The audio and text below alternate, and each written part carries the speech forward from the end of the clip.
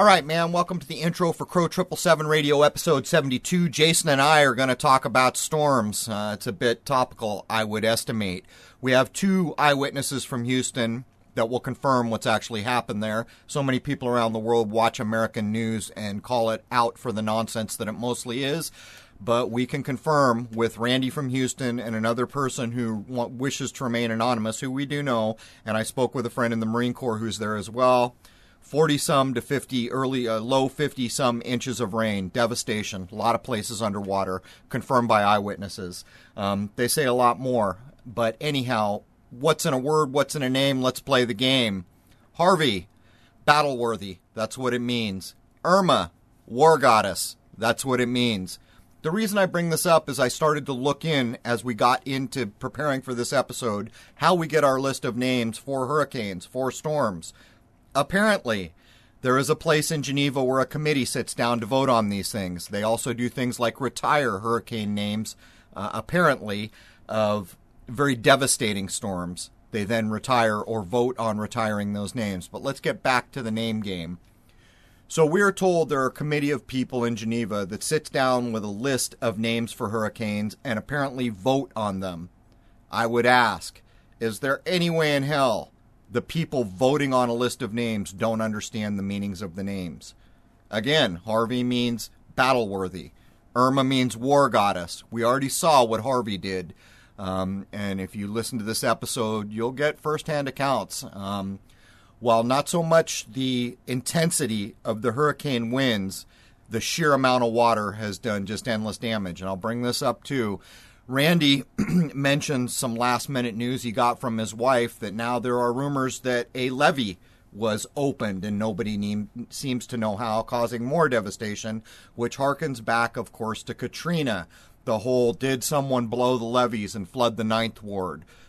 We see these things over and over and over.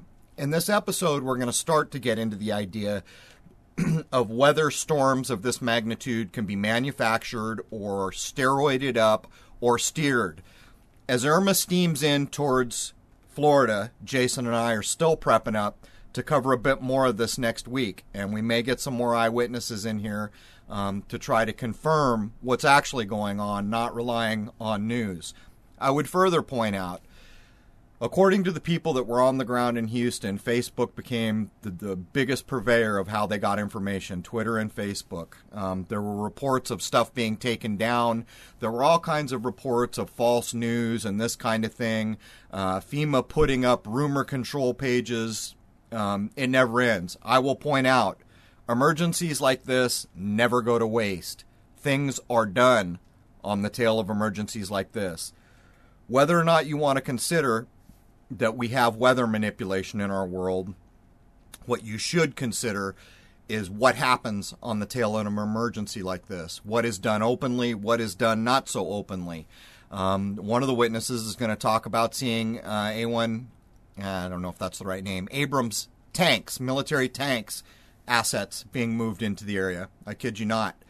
But anyhow, as we jump into this episode, the first two things that are going to happen is we're going to do witness accounts. Randy from Houston will be the second. Again, I spoke with a very good friend of mine from the Marine Corps who avoided flooding, as did Randy. By the way, Randy evacuated to near Baton Rouge. And the second part, we're going to talk with someone from the weather manipulation community to see what those folks are all about. Next week, Jason and I are going to go whole hog on taking apart the things that we think are critical in considering all around storms, emergency, FEMA, just everything we can get our hands on.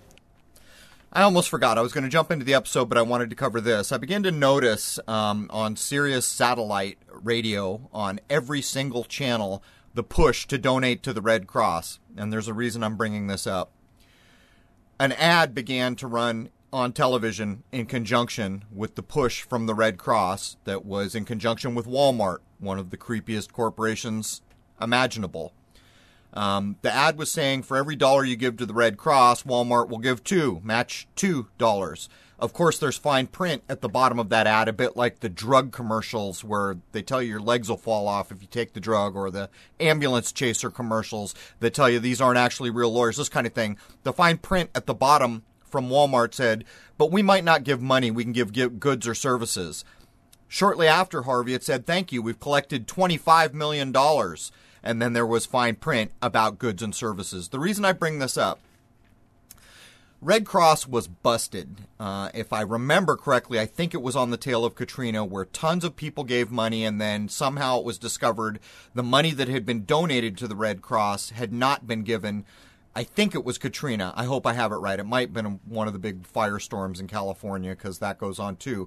But whatever the case was, Red Cross collected all this money, then they were caught not giving the money to the disaster it was donated for, and they made the claim that it would go to some other disaster.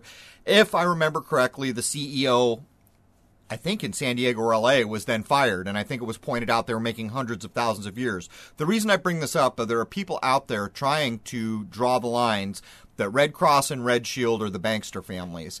Don't know if this is true, but when you see the full saturation push for donations across all Sirius Radio, across all national television, you've got to imagine that's generating a lot of money. That may be something Jason and I try to eye next. And to top it off, Walmart has been running some pretty creepy stuff on television lately. There is one ad where Aerosmith's Dream On is the soundtrack, and it is the creepiest kind of commercial that I've seen in a long time. The undertone is just very creepy. It's dark, and the people are like fabricating steel, like bars or something. I don't know what they're fabricating. There's another one running where people are wandering with chairs to meet in a big brown field at a long table. Just the whole scent, the odor of these commercials is creepy. And to top it off, Doritos began running its bold outbreak ads again on the tail of the hurricane, or as the hurricane was going on. I think I noticed it. In this commercial, there is an actual map of the world flashed for like 3 seconds or 2 seconds, where the entirety of the United States is shaded in red, and a couple other parts of the world. And I point this out so often. When you are looking at media, you are looking at a stage. You're listening to a person right now who spent nearly 10 years as a roadie, as a stagehand. I can tell you, anything placed on a stage for an audience to see was carefully planned for, carefully placed, and then executed in a way that the audience is only allowed to see what the audience is meant to see. Your television is no different, and actually with television, they then film it and edit, giving them another opportunity to plan and implement what the audience is meant to see and remove what they are not meant to see. People need to get their minds right. There's a whole idea out there that when things in the world happen that we suspect went down in a way that was not accurately reported, pre-echoes have occurred. The idea being that you can't infringe on a person's free will, or you can't, there's a karmic thing, or whatever, however you want to view it. The basic idea is a human being cannot go into the woods, set a bear trap that could not possibly be detected, and then catch another human being. If things are done in that way, there is some cosmic price to pay, or Lord knows. My point is this. We see the pre-echoes all the time. Get your mind right. Pay attention to the media around these events. These storms are serious, but the fear porn that comes out of our televisions is helping no one. When a bad thing happens, you remain calm, you help your neighbor, you do what you need to do to move on. Bad thing just happened in Houston. You'll hear Randy talk about everyone pulling together to help. So this kind of fear porn and the nonsense that comes out of your TV, recognize it for what it is. Lastly, I will state, Irma's coming into Florida. Who knows what's going to happen? Jason and I are going to prep up. If something big happens, we will again try to confirm actually on the ground what has happened. And again, your news is nonsense for the most part, but you're going to hear Randy and the other eyewitness account say that their local news pretty much told them how it was, which, if that's true, that's a great thing. Anyhow, let's jump into this episode, man. All right, man. Welcome to Crow 777 Radio Podcast. This is episode 72, and in the light of what has happened down in Houston, we are going to be covering hurricanes. I have long thought that there is weather manipulation going on in this game, and having done the research playing into this episode, I'm even more convinced, and we're going to have some people on today to try to delve into this idea. But first off, I noticed a lot of people who recognize that the news in America is mostly nonsense and always blows everything out of proportion. With that in mind, we wanted to get some people that we actually know in Houston. We'll have Randy on later. I talked to a friend of mine from the Marine Corps in Houston. We have another person who's going to be anonymous on the phone now that's a friend of ours from Houston, just to let people know when a real hurricane makes real landfall, it's a big deal. Hurricanes are monsters, and it looks to me like many of these monsters we're seeing now are being generated or at least steered along and amped up. But anyhow, welcome, Jason. Hello, Crow. Okay, we've got a gentleman here from Houston, and I guess I'll just welcome him because he wants to remain anonymous. Welcome, my friend. Yes, sir. I'm here. So you kind of wrote out what just happened in Houston, and I saw some of the comments you were making online. It looked like you rode most of that storm out in the attic to your house. Oh, absolutely. I mean, I was here literally. I mean, really for me, it began on the solar eclipse. The day after, I was already preparing for it, and sure enough, I was, pretty much in my attic for hours at a time, just collecting gallons of water that was just dumping in. And I've actually since been told that that wasn't even a structural issue. It was just wind and rain just so intense that it was coming in actually through the roof. You know, that's an interesting point you make there, that the eclipse just happened and this storm came in. As we delve further into this episode, after we've spoken with you and we've spoken with Randy from Houston, we're going to start to look for some of the fingerprints for man-made weather here. What's your feeling? Do you think that these are natural events? Do you think that they're being developed? Do you think this is part of weather modification? What's your point of view?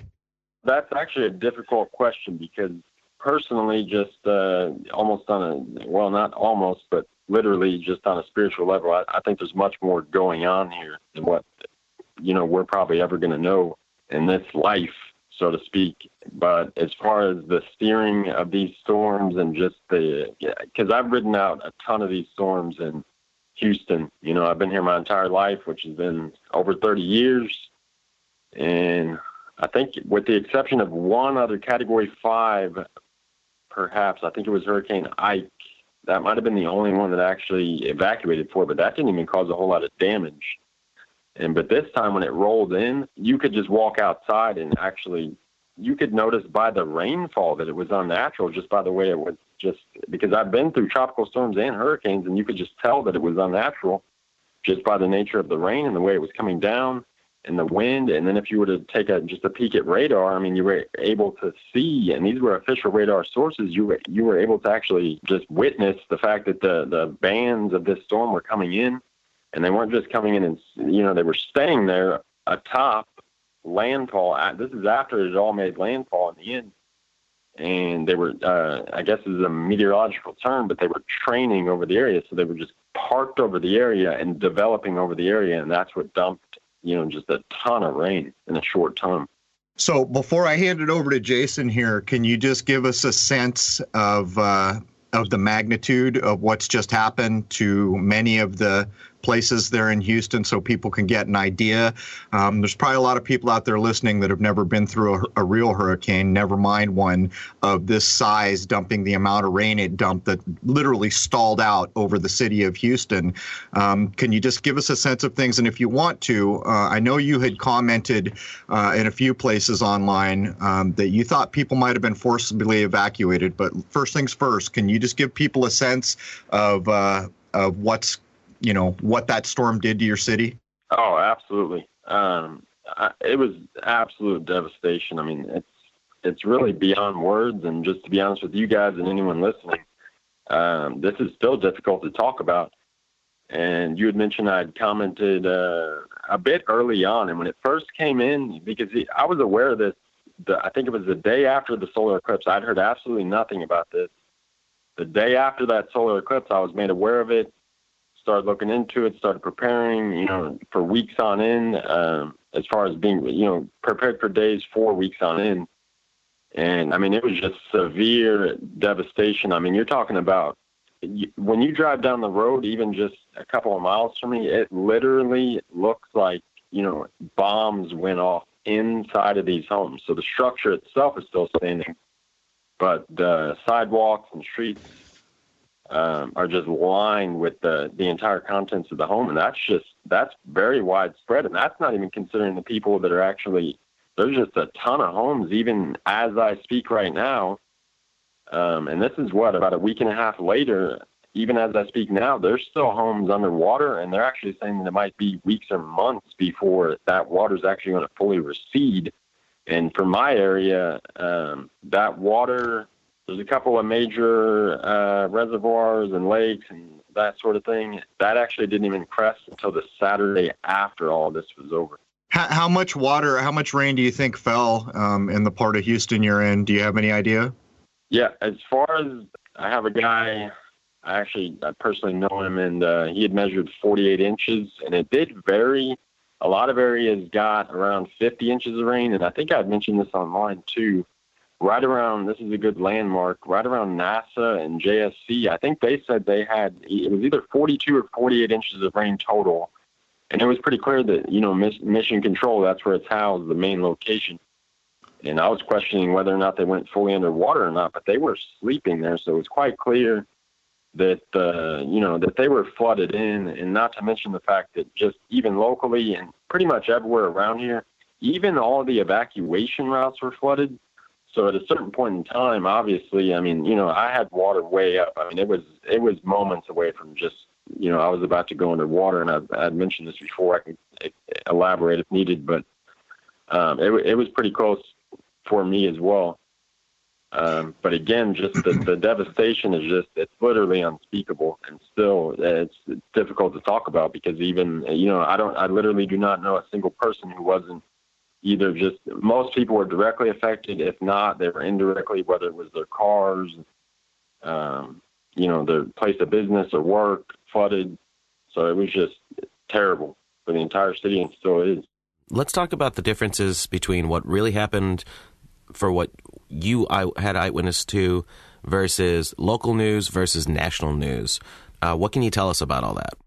All right. So I don't want to, because I've been aware of this for quite some time, because here's the thing. I don't watch any sort of television. I watch, occasionally I watch movies just to kind of I try to get the feel of what's out there, what's going on, what they're sort of telling people, the programming, that kind of thing. But it's all watched with just a very critical eye. And, but as far as the media locally, they were affected themselves. And so, actually the CBS affiliate was pretty early on. They were flooded out, just completely flooded out. And so they actually managed to make their way to Dallas some way. I don't know how they actually got out of the city, because we're talking about I-10. If anyone's familiar with Texas at all, I-10 is a major corridor that was flooded.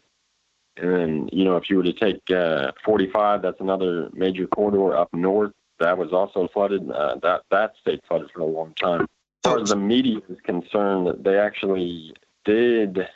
They covered it pretty well because they were affected as well. And so, they covered it accurately at the time. Now that I watch the news, it's just completely saturated. And I know there's, these other couple of storms are rolling in, and I'm sure y'all will get to that later. But as far as locally, it was, as far as I'm concerned, because I don't watch the news at all. I might watch a few movies, but I don't watch the news. So when I did turn it on, there was just a stark contrast that I noticed that, it was easy to pick things out. I didn't really see anything sketchy going on there. Once it hit national, which that didn't take long for CNN to show up and all these other, news agencies, and that's when things started to get kind of cluttered, and then, I wouldn't trust any of what comes out there. Did you notice message control going on as the storm was coming in, or after the fact, or at any point during all this? Did you notice message control? Oh, absolutely. It was that was one thing I did leave out there, because I don't want to lend too much credence to the media. They did a good job actually, because there was literally lives on the line. There was people, a ton of high water, just countless. I don't think the numbers are out yet. There was countless just high water rescues going on.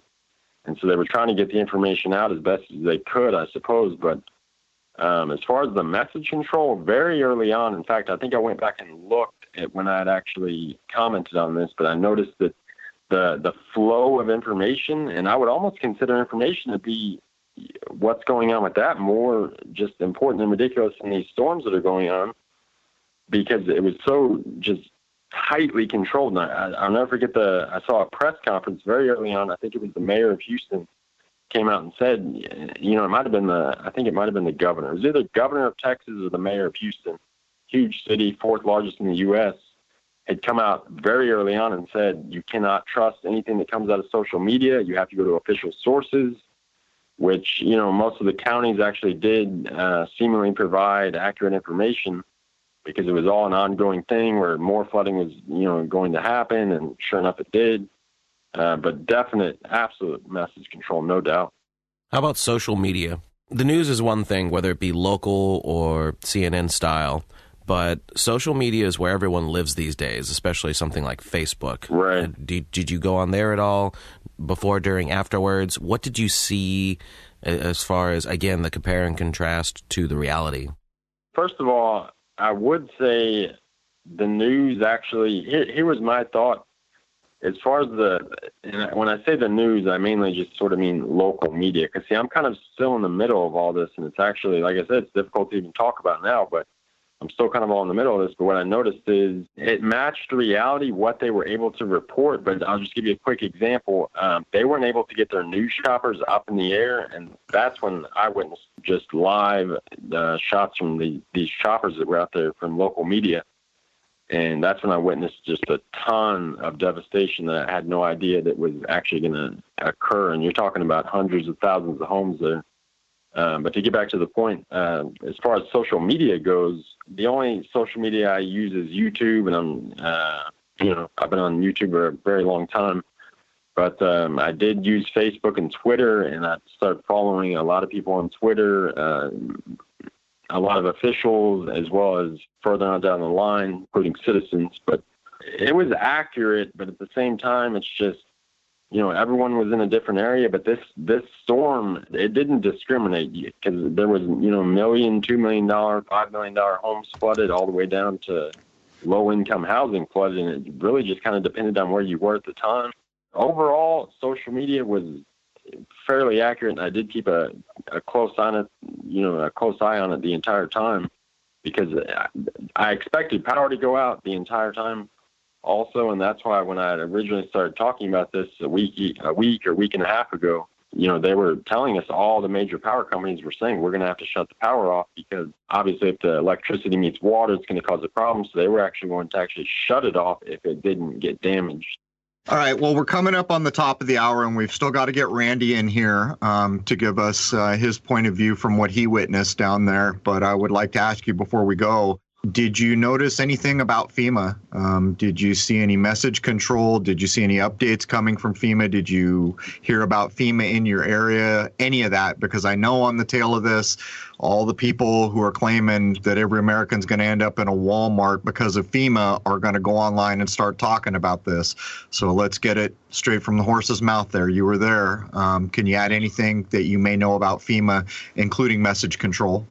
Oh, for sure. Let's see. So this has been might have been going on 2 weeks ago. Okay, no, it was right after the eclipse. Again, this was my first sort of encounter, which I wouldn't even call it an encounter. It was just, because what happened is once I started preparing, I'm talking about buying bottled water and this sort of thing. So I stopped by Walmart, and of course I stopped by Walmart, and I did see FEMA had a table set up there. And it was pretty clear to me that they did have, some of their, whatever you'd call them, agents, employees, workers there right around the table. But, it wasn't aggressive. It was more, I don't even know how to put it, but it was more reality-based. It was kind of like, your local Social Security office being there. There was no military presence or anything like that. Now, more recently, FEMA has actually put up a webpage to sort of dispel rumors, as they're saying, because there are obviously all the military and federal agents and agencies are in the area. In my immediate vicinity, as of now, I mean, you can drive out now and you'll see absolutely nothing. Earlier on during the storm, at one point there was, so I'm told, and this is not too far on down the line, pretty close source, the National Guard was out, and they did have a checkpoint set up near some flood water. There were tanks coming in from the Gulf. I don't know where they landed there. I guess there's some sort of military tanks rolling in, and they rolled by pretty close to me. Maybe next county over. Saw some pictures of that. So wait a minute there. You're saying they brought military assets into the area? Oh, absolutely. I mean, that was I mean, that was widespread. I personally didn't have to deal with it because I stayed home and didn't, I went out a couple of times, but I didn't venture out into the areas because at the same time, the military was doing rescues. And when I say military, I mainly mean National Guard, because at one point I think they had activated 30,000 Texas Guard as well as federal National Guard, National Guard. And so they were APCs, armored personnel carriers. There were tanks. There were boats. I mean, choppers, wow. 130s. There was everything. It's like I'd said before. Well, not on the show, obviously, but I'd commented on this somewhere. And I'm trying to remember the day. It was pretty late during the storm, but there were actually as far as I know, National Guard. It didn't have markings on it. No markings that I could see, but I was outside. This is when the rain was still going on, but there was a lull in the rain, and the floodwaters around me. I live around a few lakes, which are really just sort of man-made reservoirs. But those had started to rise and leveled off with all the flooding, and I happened to know that all of the highways around me were flooded too, so there was absolutely nowhere to go. But I'll never forget, I was standing outside with a pair of binoculars, and this was when the rain was actually going to get worse that night. They were expecting 18 to 20 inches of rain, which I think we actually did receive that evening. But anyway, there was an Apache flying over just super low. I was told it was under 500 feet. I'm not sure if that's accurate. It was low enough that I could see the soldier leaning out the window, and you could see the helmet and the life vest and the basket and all that sort of thing. So they were actually out looking to do active rescues there. So Houston, before we wrap up here, do you have any idea what was done with things like tanks? I mean, it seems a bit weird that there's going to be a storm and devastation and military assets of that sort would be moved in. Do you have any idea where they were put or what was done with things like tanks? They look to me like Abrams tanks, and I'm not sure what the water capacity is or any sort of the specs on it, but I did see some video of them rolling by some residential neighborhoods, and as far as I know, I didn't really hear much after.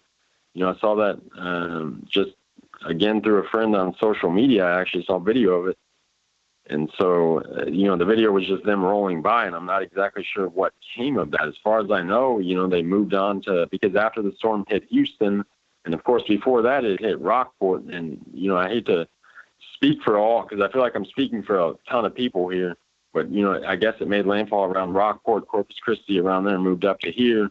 Well, after it did that, it moved on to Beaumont and all these other areas, and I was able to pick up radio traffic from a lot of civilian rescuers that were doing the exact same thing, just rescuing people by boat. But again, I'm not sure what came of all those assets there, but that was open in the local media when they were doing press conferences, and this was the mayor, the governor, whichever, top officials for the area. And they were saying, yes, we do have assets in the area. We have, basically all the agencies. FEMA was actually representing in that press conference. And so that was the sort of thing I saw there on local media, and I'm not sure what came of those assets. All right. Well, one last thing here before we try to get Randy. Did you guys experience a curfew or anything like that? Was there an enforced curfew? There was a dusk to dawn curfew in my county. Granted, half of my county was mandatory, the other half was voluntary, but there was a dusk to dawn curfew, and at the time, I guess it was the counties and cities that had released this information that said, and this was, just straight from the top again, the narrative was that they were going to prevent looting by upping the penalties for crime. So I'm not even sure what the penalties are, but if say a class 1 misdemeanor would be bumped up to a class 2 onto a felony and all this sort of thing, mandatory jail time. And as far as I could tell, the dusk to dawn curfew in my area, it was strictly enforced. Of course, if you had to go to work somewhere, say such a hospital or something, you could probably, I would assume you just get pulled over if you were out in the middle of the night or something like that. But no, absolutely. There was a curfew here, curfew in just the greater area of Houston and surrounding. So it was pretty strict. All right. Well, I'll tell you what, Houston, thank you so much for taking time out on the tail of what you've just been through. Very happy to hear that your home didn't get flooded, that your family's okay. Truly appreciate you sitting down because I know there's a lot going on around there for you to take time out to do this. Jason, is there anything you'd like to add before we say adieu to Houston? Thanks for doing this for us. And if there's anything that comes up in the aftermath of all this, I'd definitely like to hear from you again. I appreciate you guys having me on just to sort of get all this out there. And again, I wanted to kind of comment on this at the very beginning of this, and I think I sort of did in the middle, but I just kind of wanted to say, I'm high and dry, but, I feel for those that are out there that are not, because there's absolutely, a ton of homes and a ton of people displaced. And I hate to add something else in there, but as far as the FEMA Walmart thing, I get that whole connection. But, most of the people around here and everyone I know, they kind of take care of themselves, and we don't contact governmental agencies like that. And I think if you did, that's when you might actually, because I did hear scattered reports of, for example, there was a shelter that was in place here, and they weren't flooded, but they were near a highway and they were running out of supplies. And so they bust those people off to somewhere around Dallas. So if you're about 4 or 5 hours north. Wow. And at the time, I was seeing family members starting to post this was on Facebook, saying, well, how do we get a hold of them? And no one ever responded, obviously, because there was no official on there to reply. But I never did really hear much after that. And before you had asked me about any sort of mandatory evacuations, what the media was saying from the mayor and the governor, they had literally came out and said multiple times, even if you're under mandatory evacuation, we're not actually going to forcibly make you leave.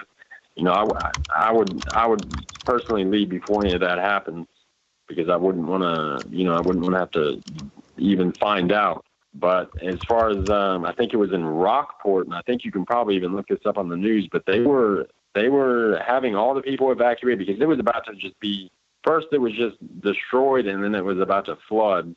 And so they were actually literally putting people on C-130 military aircraft and flying them out. And I didn't see any sort of objections going on, but that's just kind of what I saw there as far as evacuations went. So check this out, Houston. We've got Irma, the war goddess hurricane. That's what that name means, war goddess, coming in. And for people who may be interested, Harvey means battle-worthy. Names have meaning. But anyhow, if you notice anything more of interest, there's a good chance we'll be covering something about hurricanes in the next show with Irma on its way in as a Category 5. But anyhow, I want to thank you again. Thank you for taking the time out. We've got to shift over to Randy and try to get his firsthand account. But Houston, is there anything else you'd like to add before we wrap up here? No, that's it there. So I appreciate y'all's time, and be safe out there. All right, man. You've got emails for both Jason and I. Again, keep in contact if you think there's something pertinent that people might want to know, because at the end of the day, most people tune into CNN, and I think we all know what that's worth. Anyhow, good luck moving forward, and we're glad you're okay. There it is, man. One live account from Houston. Jason and I are going to take a quick break here and come back with Randy from Houston to get another live account of what Randy may have seen. All right, man. Crow 777 Radio Podcast, episode 72. We're back with Randy from Houston to try to get yet more firsthand accounts of the devastation that was left by just basically a ton of rain from a massive hurricane that stalled out over the city of Houston. Welcome, Randy. Good morning, Crow. Jason. Good morning, guys. Good morning. So, Jason, I know you and Randy spoke yesterday at lunch, so I'm just going to kick it straight over to you to get going here. Right, yeah. Randy and I had a good couple of hours to catch up yesterday, and the reason we were able to is because of how bad the devastation was in Houston, that it interrupted his business, so he came to the Baton Rouge area to do some business for a few weeks while the cleanup, I guess you would say, is going on. So Randy, why don't you tell us what happened, what you saw from your first point of view? Yeah, like Jason was saying, I course, I'm living in Kingwood, Texas, just kind of northeast of Houston there. And originally I'm from Baton Rouge area, so I've got a lot of contacts here, friends and family. So when the devastation started hitting, I'm like, oh, I'm preempting this thing. I'm getting my stuff up and rolling because, 3 weeks before the storm hit, people were like not calling because they knew a storm was coming. And what I have is an automotive aircraft mobile detailing service, which is called Randy's Mobile Detailing in Houston. And you can look it up if you want to check it all out. That's who I am. But, the business started dropping off. So basically I had a 3-week vacation before the storm hit. And, of course, it left us with nothing going on. So I'm here in the Baton Rouge area with my sister and kicking up business again and just making some money, keep things moving forward. You just don't want to be another statistic that's out there because so many people have lost, pretty much everything that they had. But from my point of view, when the storm started coming through, of course, we're watching it, like where do you run or do you stay here? But, we knew that we was going to be okay because where I live, my house is pretty much on high ground, so to speak, But just a few miles down the road, there's a major river that runs through called the San Jacinto River and some other rivers and tributaries feeding into that. And you got to understand there's some other factors that's happening all in this flooding thing. Yes, according to what they said, we've got like 51 inches of rain. Oh, my goodness, folks. How do you get 51 inches of rain pounding down in one centralized location? Matter of fact, a year ago, in the area of Baton Rouge and Denham Springs, where I'm located now, they had 30 inches of rain in just a few hours, or so many hours, 24 hours, whatever it was. That's astronomical. That's not like just, we're getting a sprinkle and 3 inches of rain. It might, a little high water. No, this is devastating amounts of water coming down. Well, in my area, I was high and dry as far as flooding was concerned, had some wind and stuff, but nothing major. I fared beautifully. So I'm grateful for that part, and we just keep business moving forward. But just half a mile to a mile down the road from my house, going in the back part of our subdivision, it was in a 5,000-year floodplain. They have never had water anywhere near, even the lake homes. We're talking million-dollar homes or multi-million-dollar homes that had water up to the second story of their house. Even some of the homes were washed away. New information coming out last night. My wife had put it on Facebook, and I watched the whole interview. Our mayor of Houston and some local guys that really work a lot with Kingwood, the little town. I say town, it's like a big giant subdivision, but it's like a town. They were saying that the locks at Lake Conroe, and the way he implicated it, he says somebody was saving their own ass and opened up the locks at 2 o'clock in the morning, dumped millions upon millions of gallons of water down the San Jacinto River, which the only place it could go to was in Kingwood. If the two municipalities of the San Jacinto River Authority and the Lake Houston Authority and the Conroe Lakes or Conroe Reservoir up there, if they would have coordinated, you can release water in increments and it will travel down. You might get a little bit of flooding, but not miles inland type flooding. And that's where the major devastation hit. Of course, all of Houston got hit because not only does the water travel from Lake Conroe into these areas where I live, it floods in other directions also because, there's different tributaries that they let this water down through going toward the Gulf. And that is one of the biggest things that hit. And, brother, let me tell you what, some heads are going to roll over this deal. So that is one of the, my account of what I've seen. And, of course, a lot of people might think, oh, these are false flags. Well, folks, it's not. There really was a storm. There really was a lot of water that came down through here. A lot of rain came down. Because I drove through my area, and you look down the streets, it looked like a freaking war zone. We're talking pianos, furniture, not cheap furniture, because you're talking about $1 million homes. These people had bedroom suits and everything else just thrown by the road, just trashed, So, yes, it was a devastating deal down here. So, Asking some questions. Randy, let me jump in here. You know, you're talking about people intentionally opening locks and creating even more devastation. This harkens back to Katrina. You know, there was a whole argument going on during Katrina that somebody purposely broached a levee, which is what initially did all the devastation in the Ninth Ward.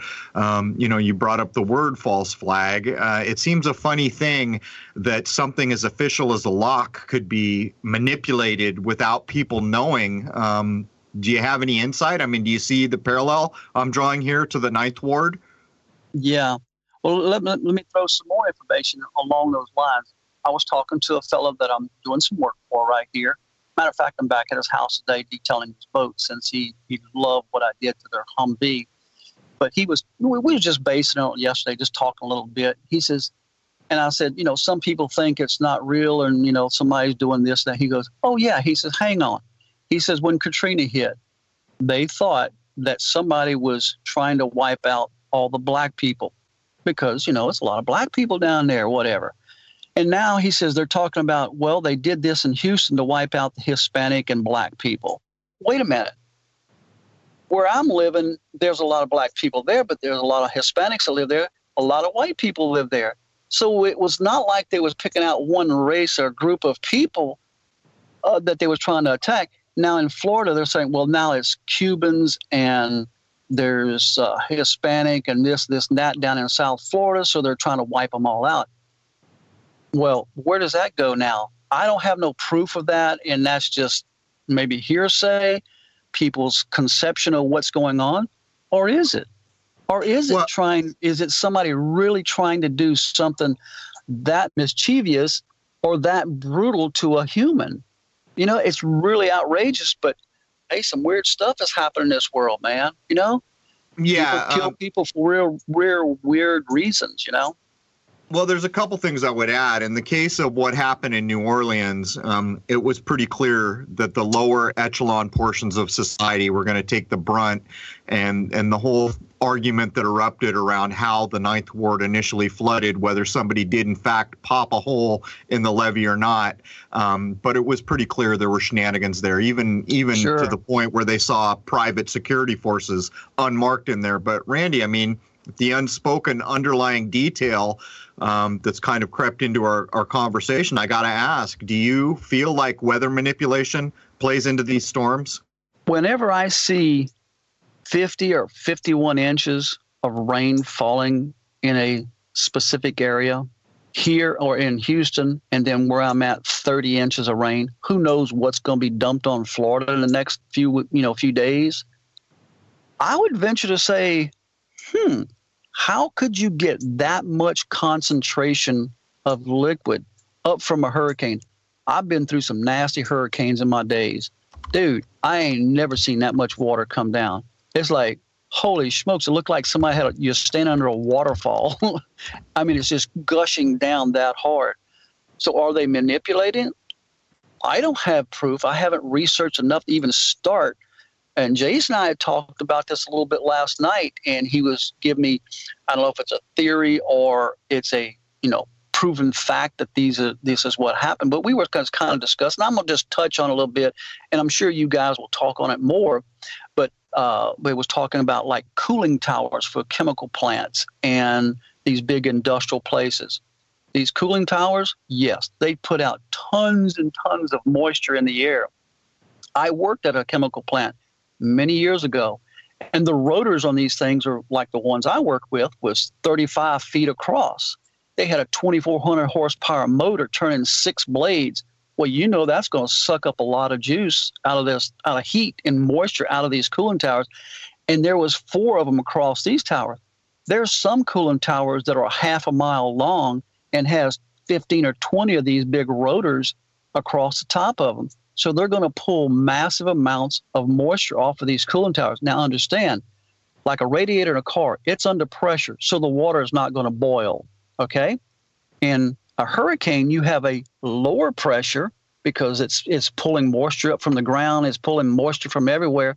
It's a low pressure. Now you got a cooling tower sitting there with already heated up, it's already putting out steam, and then you put a low pressure over top of it. it's like a vacuum cleaner. It's going to suck everything right out of it. If that is a point that could feed a hurricane, I would say that's a viable point. Are they doing other things and letting that be the catalyst? It's all just natural. These guys are working, these chemical plants are working, doing their thing, not thinking nothing of it. But is there a certain other factor outside of that that could be injecting a high energy burst? Who knows? I don't really know. But whatever has taken place, it was massive, dudes. I am not kidding you. It was massive. It was nasty. And this next one coming up, Irma, who knows what's going to happen? That thing is like a 4 or 5 cat now. You know, it's big.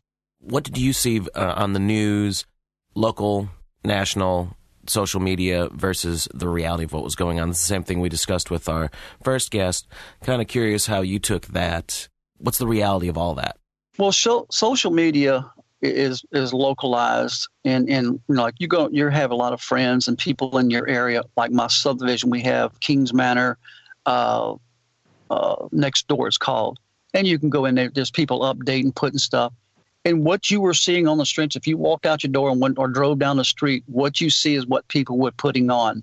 And yes, the devastation was there.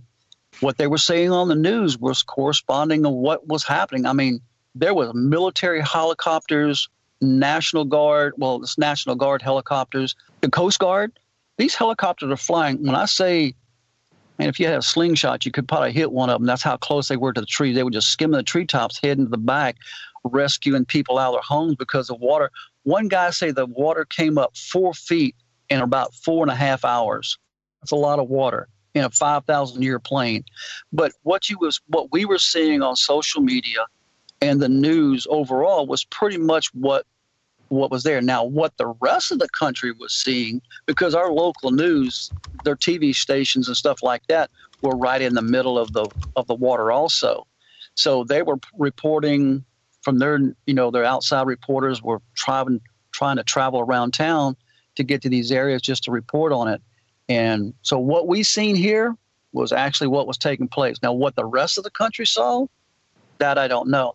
Maybe Crow can interject something on that because he was probably the furthest away from all of us from the storms, you know? Sure, yeah. What I wanted to mention was the idea of message control. You know, it's always funny to me when these hurricanes are still way out from landfall, how much precise information we end up getting about them. Sometimes the exact place of landfall differs a little bit, but a lot of times they're telling you what's about to happen before it happens. And what I notice is message control. What I notice is places like FEMA posting things after the fact to try to knock down what they're calling rumor mill. What I notice is people claiming a lot of Facebook stuff was posted and then removed. So I suspect what will happen on the tail of this is that we will see more of a lockdown on social media. What will be cited to do the lockdown on social media is all the supposed jackasses who caused trouble during a real disaster, this kind of idea. But let me shift off that for a second, Randy. Did you see? Okay. I mean, you mentioned some military assets. Our last guest that we just had in mentioned he actually saw Abrams tanks being moved into the area. Did you see any military assets of that kind being moved into the area? None whatsoever.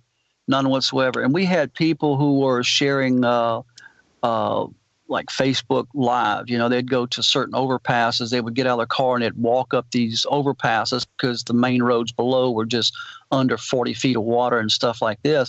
And they were doing live video feeds and stuff.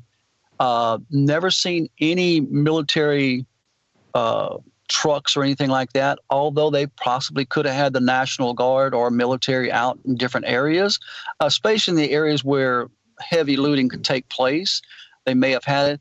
What I've seen, and this is only what I've seen, I'm not vouching for anything else in Houston or around the area, was the military helicopters, and it's the Air National Guard. And I'm familiar with the helicopters because I do a lot of work where the National Guard Armory is, and I could see them flying, from those directions, refueling whatever and coming back, and it was of course Coast Guard also, because you had the red and white helicopters flying through. But what they were doing is they were rescuing people, peeling people off the roofs and stuff and bringing them to higher ground, dropping them off and heading back in. And it was just back and forth, back and forth. So that part I feel like was legit. And matter of fact, a friend of mine, they're pilots. And, of course, they were out of town because of all this. And they called me and said, hey, we got some friends that are in Kingwood that has just been rescued from their home and they're at a certain spot. Can you go pick them up? So I said, sure, man. So I headed back in there and picked them up and brought them to his house because his house was empty. And they were telling me that the helicopters were just coming in, doing rescues for people who just couldn't get out. When I'm saying, my wife and I drove through there after the fact on Sunday. We drove through there, and I could see the watermarks on the tree. And we've got a VW Rutan van, and the water line would be over the roof of the car. So it's probably 5 to 6 feet deep in most areas. And I wasn't even into the deepest part of where the water was. This is just in the first stages going into that area. So yes, the water levels were up in the Kingwood Town Center. It had 4, 5, 6 feet of water in some areas, brand new HEB, Raising Cane's places, and Whataburger. You could see the watermarks on the building, just right up there. So, yeah. So check it out, Randy. We're going to have to start to wrap up here. Sure. We've got a person coming in who's a bit of an expert on the weaponization of weather. We're going to be shifting over in that direction. I want to thank you for taking the time out, considering you're evacuated right now. But I think the main point we're hearing here is that hurricanes are monsters, and real hurricanes bring real devastation. Our last guest estimated 40-some inches in a very short period. You estimated 51 inches. This is no joke. For my part, the main question here is this weather being manipulated? Are these storms being beefed up or generated and steered? And I think the argument could be made that they are. But anyhow, Randy, is there anything you want to add in before we wrap up and move forward with the show? No, guys, I really don't have a whole lot more. I mean, that's just kind of a brief synopsis of what took place in my area. And anytime you have devastation, if there's any good that comes out of all this, which, it always heals itself. I mean, things come back together other than the number of people that lose their lives and all this. But what I have noticed, and if this is a good thing, I think it is that people who normally are saying, like, well, I don't like that person because this skin tone or that person because this nationality, whatever. I've seen people helping people they probably wouldn't have ever helped before. And I see when you go out the little store, you stop to get gas, some people nodding their head. You doing okay? You doing okay? Yeah, man, we're doing good. So the consciousness of people is changing to be more loving and more appreciative of their neighbors and friends or just total strangers. That is a good thing, but it's a shame that we have to have a devastation for that particular part to happen. And of course, as I say always to everybody, if no one loves you, I do. And let that be known throughout the world, man. I want to start it with myself, guys. Well, right on, Randy. It's great to hear something like that on the tail end. It is a shame we need a disaster, but it's good to know that kind of thing's going on. Jason, anything for the wrap up? We're glad you're safe, Randy. Thanks for coming in here, and we'll talk soon. Great. Hey, appreciate the dinner last night. I needed that. My pleasure. All right, guys. Y'all have a great one. We appreciate y'all, and y'all have a good one. We'll see you. All right, man. Cheers. All right, man. Welcome back to Crow 777 Radio Podcast. This is episode 72. We have Raphael with us today, who is a bit of a weaponized weather expert, and she is known online as Nola Butterfly. Jason is back, of course. Before we get started here, the research that I did this week, for a long time, I have been of the mind that these gnarly, massive storms, and they are gnarly and they are massive and they are doing damage, are weaponized weather. And I think that this plays into the whole global warming argument that's being pushed, where we're being told global warming is going to kill us all and the storms are going to get worse and worse. I don't think there's any separating any of these ideas. For the most part, in the United States, people are so inured by media that they literally sit in front of their televisions and drool. To some degree, it could almost be said that we don't have any culture in the United States. What we have is some television shows and movies that we watch. It's gotten that bad with the media saturation.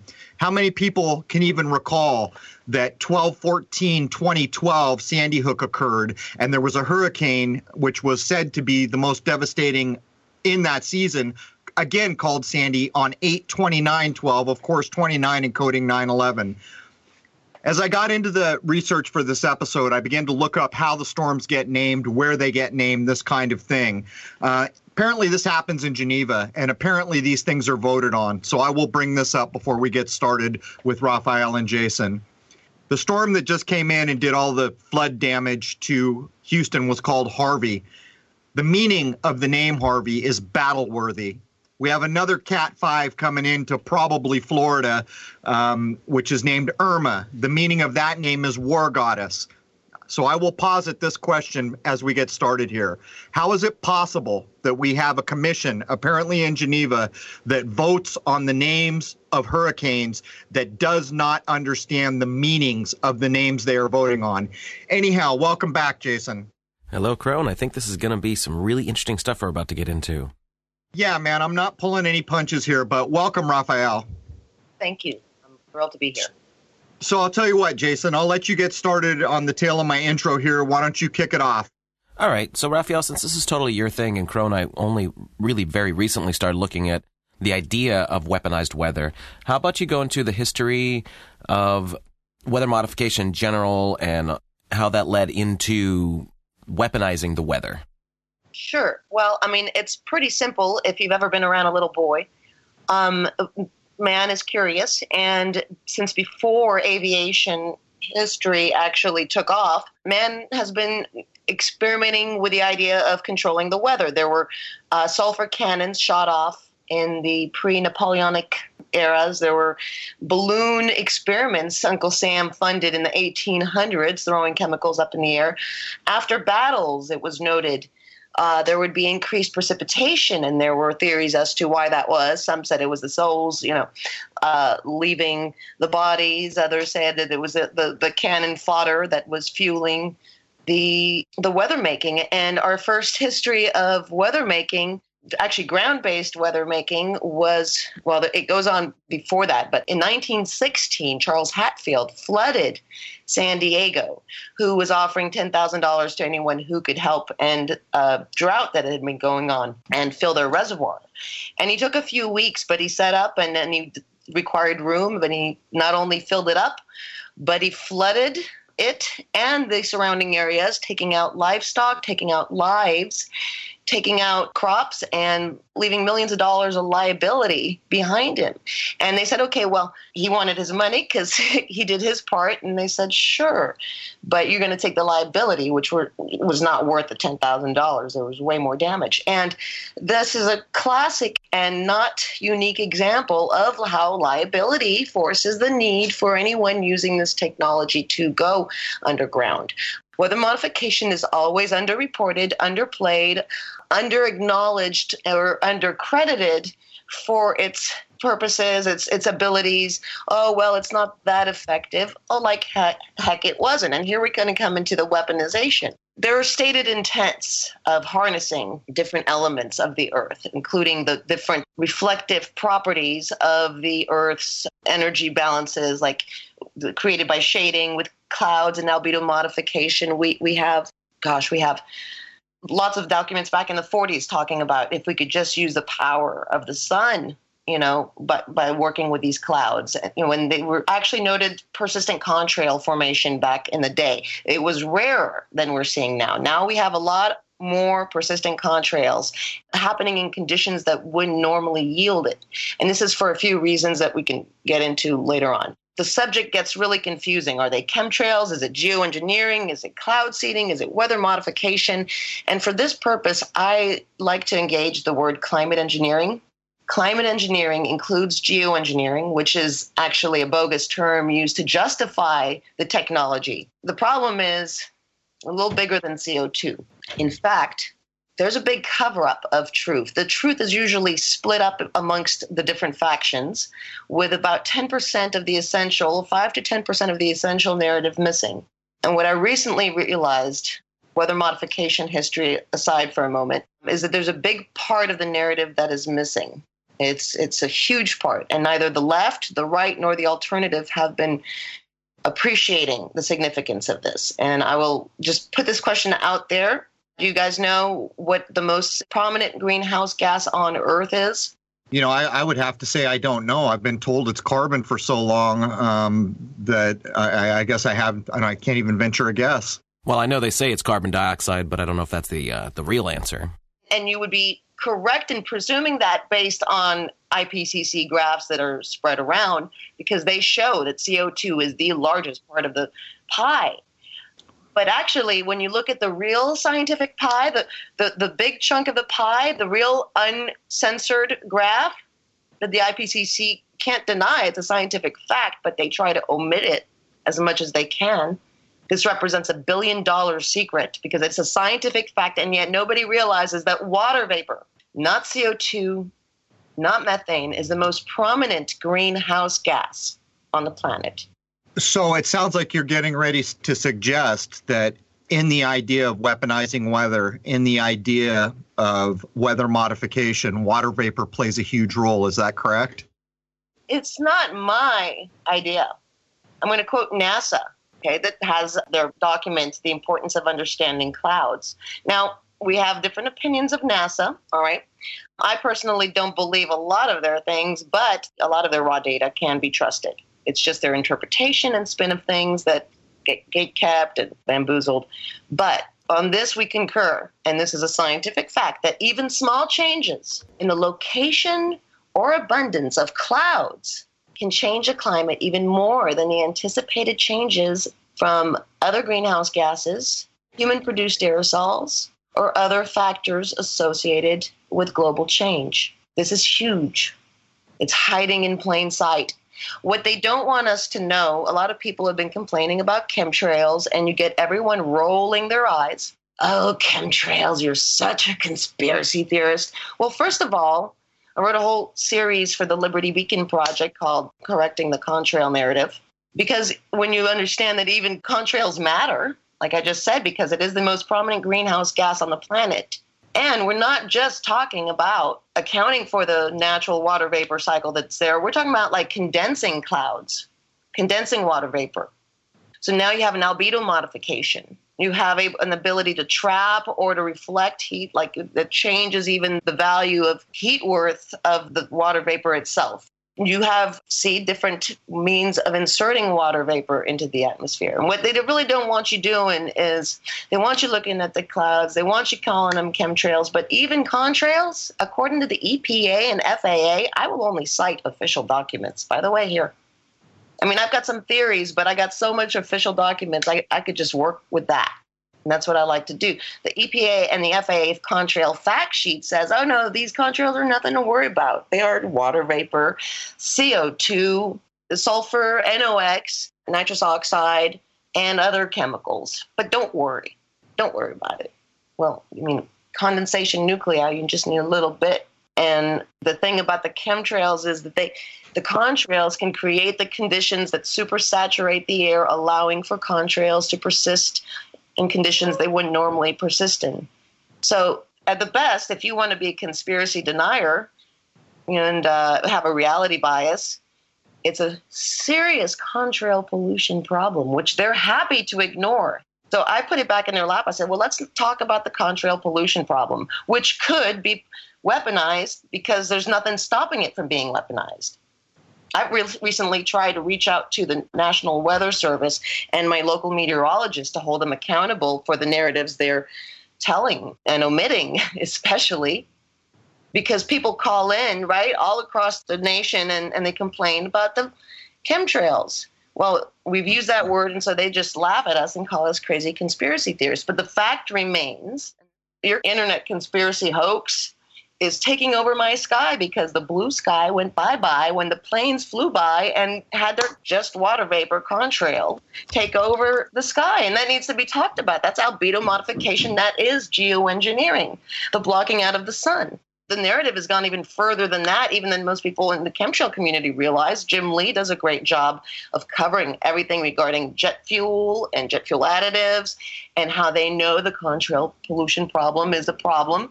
And they also have a dual fuel solution for the contrail pollution problem where they can have a biofuel. They don't really want to pollute people down on the ground, right? By the airports, they can't have too many people dying. So they need the biofuel, but then they can go up and spray sulfur in the air. And that would counter the carbon cabals going after them because they can get credit for doing sulfur fuel injection, which is geoengineering. And this is going on right now. And so they know, they've already stated that they need to create more contrails in the daytime to block out the sun, but none at night so that they don't trap the heat in. Now, Raphael, we're actually at the top of the first hour, so let's hold it right there, and then we'll pick that up when we come back for hour two. Okay, Jason, we'll wrap up hour one here. We should give a breakdown a little bit. In hour two, we're going to jump into the idea of actual weaponized weather. We're going to try to address some ideas out there, like is it possible that a hurricane could even be generated by human beings? If a hurricane could be generated, could it be steered into a certain portion of the world intentionally? We're going to try to get to some of these things. And as you can tell from having heard from Raphael in the opening here, she's done a lot of research in the community that tends to cover the nuts and bolts of what weather modification may be, which is a far cry from what I have done. What I did is I took a camera and I pointed it at the sky when I saw the white lines turning my blue sky white and realized that there was something to this. Anyhow, Jason, anything you want to add before we cut and prep up for the second hour? Well, the big thing I want to make sure we get into in hour two that I'd like to let everybody know is that there's a lot of disinformation out there regarding chemtrails and geoengineering and weather modification and the weaponization of weather. And I really want to hear what Raphael has to say about that, because this is what we're finding, that there are major players out there in the chemtrail genre, if you will, who might not be working for our best interests. And I'd really like to let everyone know we're going to get into that. All right, man, there it is. That brings the first hour of episode 72 of Crow 777 Radio Podcast to a close. We're going to prep up here and come back for hour two. There it is, man. Cheers.